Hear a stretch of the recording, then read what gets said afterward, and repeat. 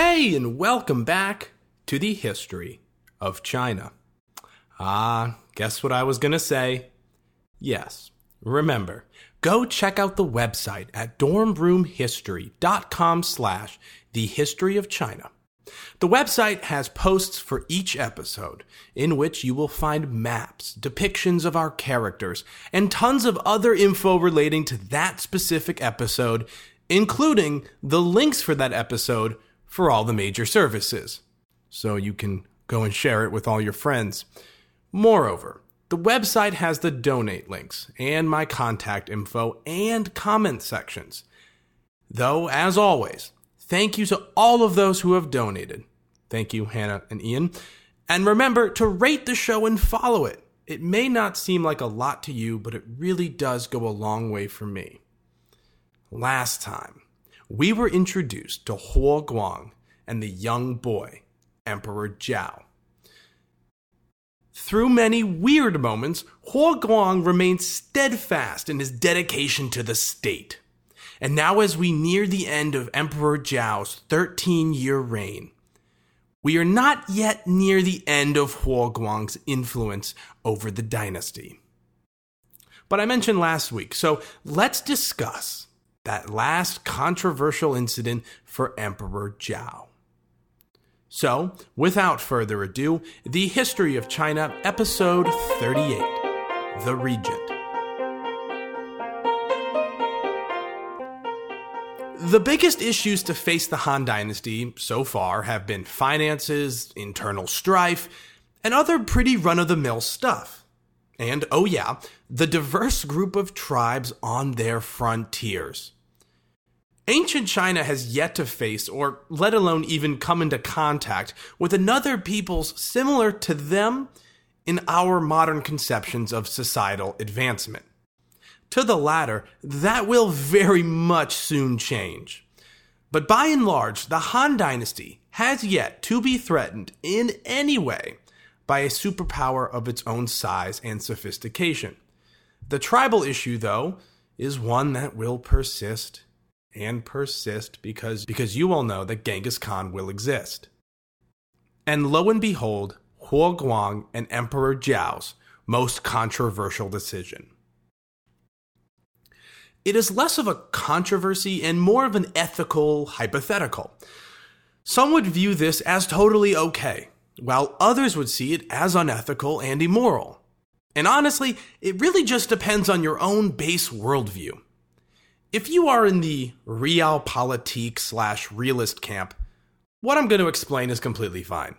But if you're not in those camps, then it's totally not fine. I will preface this story by saying Emperor Zhao's actual literal personal role in all of this is up for debate too. But the policy decisions are what the real questions revolve around here. Emperor Zhao might have just been a puppet king who was too young to rule, and so this is completely not a mark on him. Or maybe it was, but that's not really the big question. So here is what happened. The situation in question circles around the Xiyu people, a group mentioned before during the conquest spree of Emperor Wu. They inhabit a region that is in now modern-day northwest China. Essentially, a Xiyu kingdom, known as the Luolan, Loulan, had a ruler that was more or less a puppet/ally of the Han Dynasty. Remember, they didn't just conquer all these lands and then immediately make them complete integral parts of the system where they had governors and whatnot, because that's expensive, and this is a far-out region, and it's easier just to have them be vassals, let them get acquainted with Han life, with Han military, with Han governance, and then maybe they'll be integrated into the full dynasty. So a few years before 77 BC, the puppet king of the Luolang people of the Xiyu died, and An Gui, one of his sons, succeeded him. And here is where the issues begin to show. An Gui, who by the way shares the same Chinese last name as me, succeeded to this position as king of the Luolan, not from Han's support, or from his own father's really, but from overwhelming Xiongnu support. In the grand scheme of things, the Xiongnu, as mentioned many times already, were a far cry from what they once were. But in a region near the frontier, their dwindling overall geopolitical influence still held some sway. Look, the fact the Xiongnu pushed through their own puppet king in a frontier region, in all seriousness, is just a mild headache for the Han Dynasty as a whole. It's not the biggest deal. And looking at the histories, the Han didn't really help themselves in this region either. This Xiyu region was often called upon to protect imperial messengers, of whom were often rude, if not outright disrespectful to the locals. So when a Xiongnu-backed successor starts putting in an anti-Han and pro-Xiongnu policy king, it's really not that much of a shock. The people were okay with it. The Han they sucked. So why not? And look, due to this region's utter lack of significant geopolitical influence, Emperor Zhao and Huo Guang, and more realistically though, maybe just Huo Guang and the government, opted for an easy solution. Liquidate this new Xiongnu-backed king.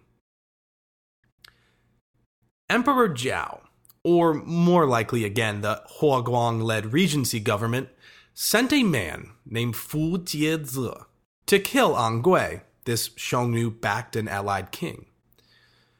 Fu Jiezi would roll in under the title of being a messenger from the Han. And here's the controversy. Fu Jiezi, this fake Han messenger, proclaimed that he was there to give jewels and gifts to the new king, a sort of token of goodwill to An Gui. As you would expect, this eased tensions. An Gui took the opportunity to meet with Fu Jiezi. This messenger, for all he knew, was there just to keep up the good relations. There's nothing to be scared of. The meeting starts. Some words, I assume, are spoken. But then Fu Jiezi does what he was sent to do and puts a dagger into An Gui's heart. Right in the heart. Yeah, An Gui dies. Instead of just bolting, though, and getting out of Dodge, Fu Jiezi walks out and says that if anyone tries to grab him or not follow what he was about to say, the entire Han army would come and lay waste to them. He then stated that An Gui's more Han-leaning brother would now be king. And with that threat and those commands, the Luolang nobles obliged. So, what's the controversy? Killing an enemy king or liquidating smaller provinces and vassals of their leadership is hardly new. It's been happening all the time in this story, and it's going to happen in other places around the world. This incident, though, was controversial because this was one incident in which the assassination of a foreign leader was just not justified. It was wholly unjustified. And it was particularly in the way it was done, because he was using jewels as bait. It wasn't like he gave him a warning, join the Han or die, or drop the Xiongnu policies or die. He simply just told this new king, oh, I have some jewels for you. The king comes out and he kills him. But others, who, like some people I know, lay in the more realpolitik camp. And they find that the strong do what they can and the weak will suffer what they must. They would find that An Gui should have been and was rightfully punished for his failure to submit to the Han dynasty from the get-go. Like, come on, you knew the game plan here. You chose the Xiongnu and you paid the price for it.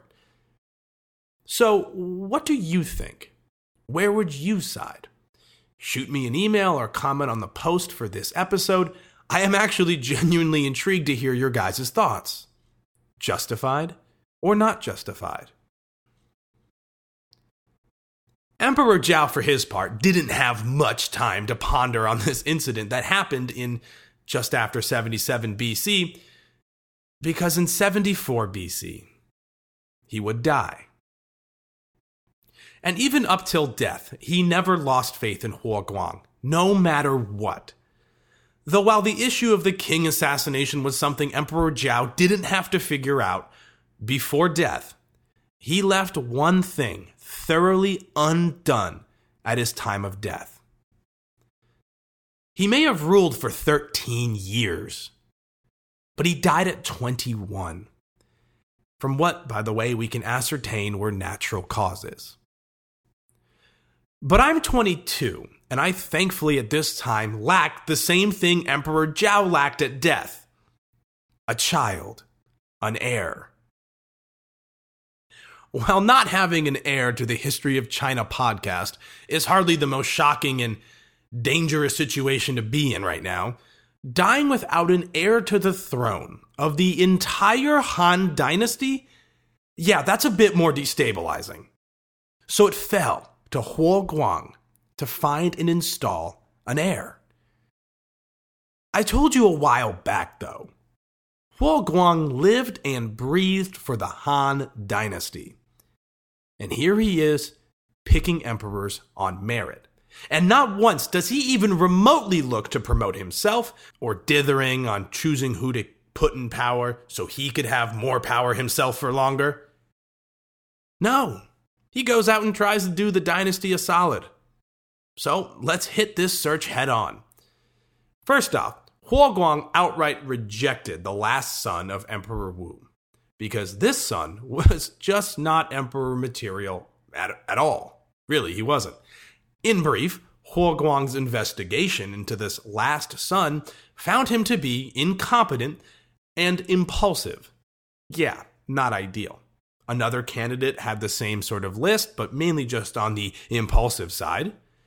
So then Huo Guang quickly turned to pretty much the last available person, Emperor Zhao's nephew, Liu He, who I will now call Prince He. He was a prince, and he was the Prince of Chang'e. And after a quick and probably desperate investigation to clear him and subsequently fill the, ginormous power vacuum that now existed, he was made emperor.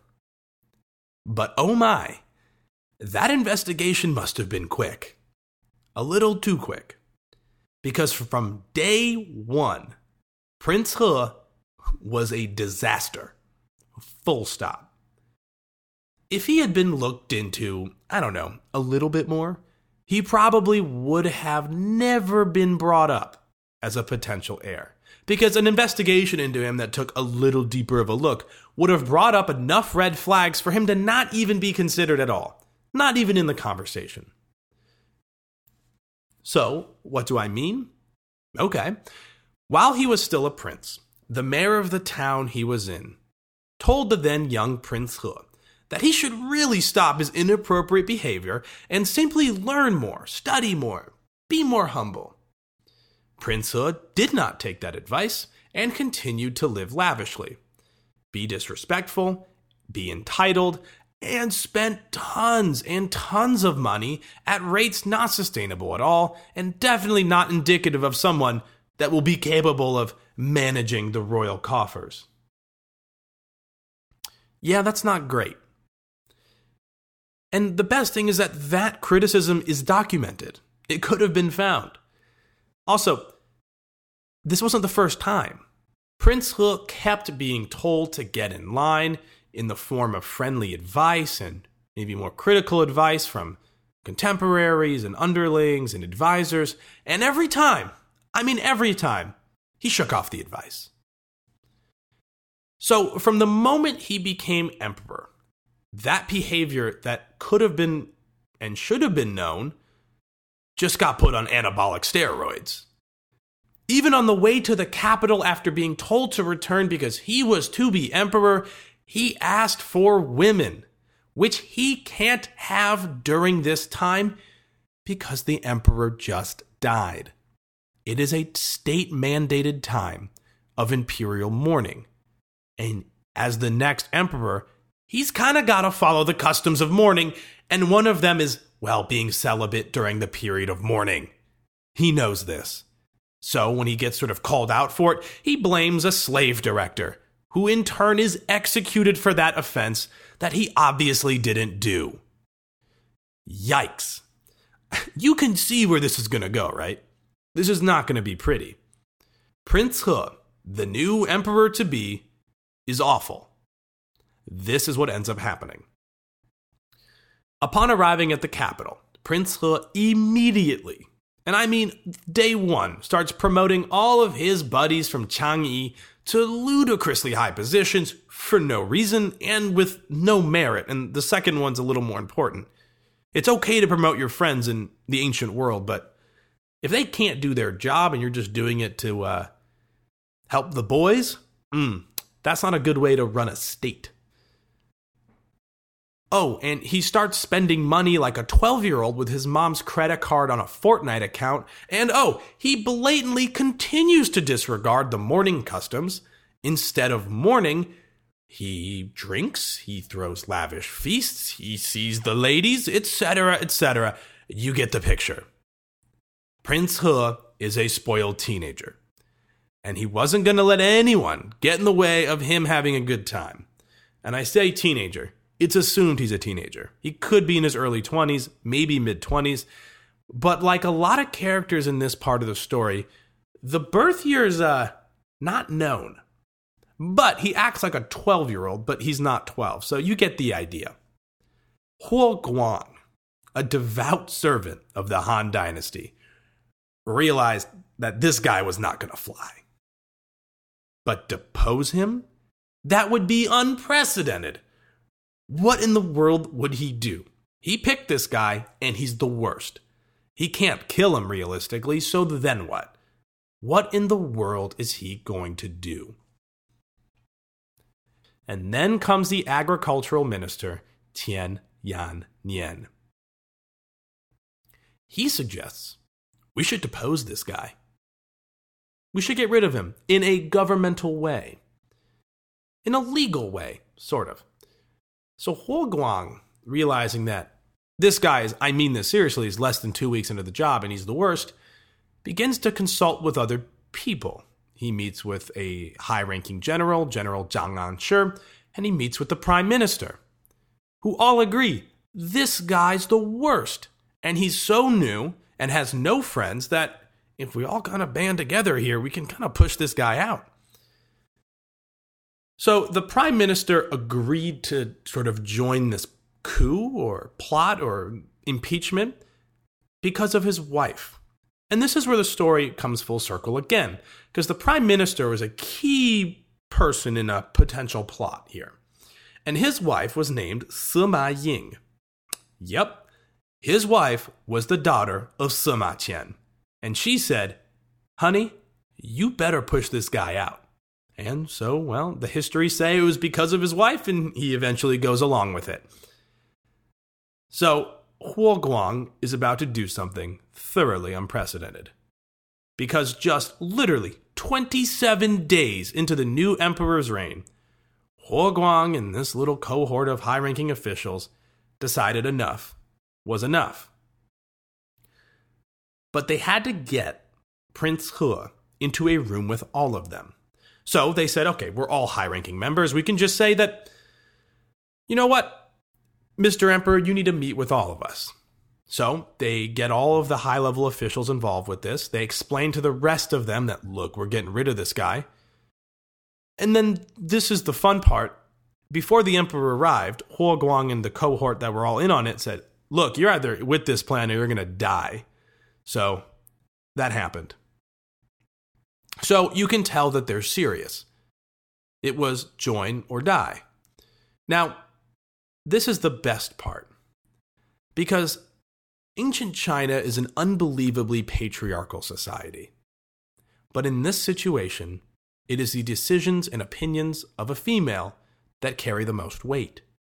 Because they went to the Empress Dowager to report to her and say, look, this is our plan. Here's everything he's done that's wrong, and he's broken the rules, and he's broken laws. He cannot be emperor, which again is unprecedented because every emperor did that. And guess what? She agreed. And she said, look, not only should Prince He be brought in, but all of his buddies from Chang'e, they should be barred from this place forever. And by the way, he had brought some 200 people into the palace by this point.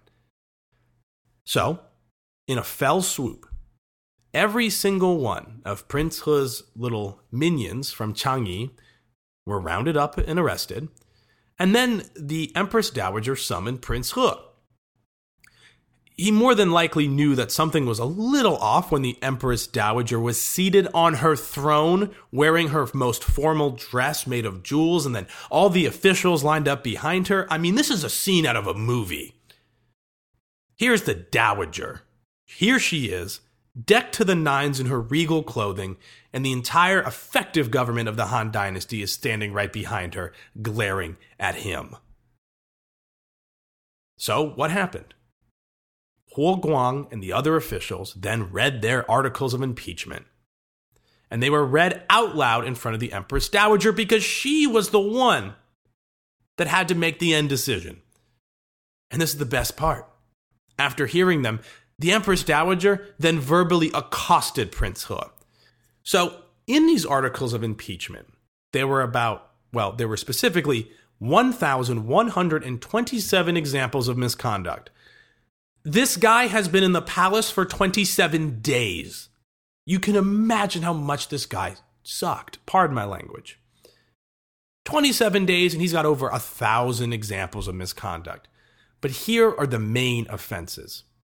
Refusal to abstain from meat and sex during the period of mourning. Failure to keep the imperial safe secure. Improperly promoting and rewarding his Chang'e subordinates during the period of mourning. Engaging in feasts and games during the period of mourning. Offering sacrifices to his father during the period of mourning for his uncle. God. If you were handed the keys to the kingdom and all you had to do was just follow some simple rules, I'm sure the average person could have just followed it. But Prince He didn't, and the Empress Dowager approved all the articles, and she commanded that Prince He was effectively no longer emperor. He wasn't executed, though, because this was a weird sort of legal way to go about it. He was transported under, I assume, a bunch of people, and brought back to Chang'e. Him and Huo Guang had a sit down where they both apologized and said, I'm sorry, I messed up. And Huo Guang said, I'm sorry for putting you through this. And look, again, it may have been a patriarchal society to no end, but the Empress Dowager here was the playmaker. She made the thing actually happen. And Prince He, to his credit, actually takes this in stride. He accepted a demoted noble position, he was made marquis, and he would slowly vanish from history, living on an estate. And you might have realized that I never referred to Liu He as emperor anything. He never got a regal title. Well, he might have, but Huo Guang, after this whole debacle, wiped Liu He from the official list of emperors. He took 27 days later to the extreme. Cillian Murphy has got nothing on Prince He. So, here begs the question. Now what? Huo Guang would yet again prove his loyalty to the state. He could have just used this impeachment to promote himself, or someone literally connected to him by blood or something like that. But no, he doesn't do that. And what he decides to do next brings Emperor Wu's story full circle. Huo Guang grabs Emperor Wu's original crown prince's son. So Emperor Wu's grandson. Remember him? The original crown prince who was caught up in the crazy witch hunts and subsequently died? Yeah. But his own son lived on. And now it comes full circle because that son, granted he was on a very short list at this point of suitable heirs, was picked and made Emperor Xuan, Xuan, in 73 BC. Huo Guang, being Huo Guang, gave the new emperor all of his powers back. He turned them over back to the emperor, said, "Sir, my service is done. Here are all the government powers." And in a sign of good things to come, Emperor Xuan was able to realize a good thing when he saw one, and insisted Huo Guang stay on as his closest advisor and maintain some of his power. He said that Huo Guang, this is how the process was going to work now, Huo Guang would be shown all matters of state first, and if Huo Guang deemed them important enough, then and only then would he kick them up to the emperor. It's a win-win situation. You have a great advisor here, and you can trust him, so you don't have to be saddled with every single matter of business. Huo Guang can be a little filter. He'll make most things happen, and if it's a job for the emperor, then and only then will it be kicked up to him. So, Emperor Wu, we're going back here, left the Han dynasty in a potentially dangerous situation. And I've said this already, but his hiring of Huo Guang as regent essentially stopped this dangerous situation from becoming terminal. Huo Guang kept the state on track through a child king, internal strife, a shocking early death, an insolent spoiled emperor, a shock impeachment, and ended up sitting there in 73 BC as the most trusted man in the dynasty to the new emperor. And this emperor is going to rule like a normal one finally. In all honesty, looking back, it's amazing that things are somehow still on track for the Han dynasty. At seemingly any other point in this podcast, and thus all Chinese history up until 73 BC, these recurring negative circumstances would have most certainly led to chaos. I mean, you can't have the internal strife, a child king dying, no heir, then a bad replacement, and then an impeachment. You can't have all that, and somehow the state is fine. It's just chugging along. So things are in a good place for the Han dynasty. Dense episode, I know, but next week, we will start putting some years behind us. I just thought the stories here needed a little more detail, so we didn't move through that many years. So, thank you, and remember to check out the website, follow and share the show, and if you are so inclined, donations are always appreciated. Let me know, though, what you think in regards to the killing of An Gui. Was it justified? Was it not justified? Was it the cold reality of ancient politics? Thank you so much for listening, and I'll see you all next time on the history of China.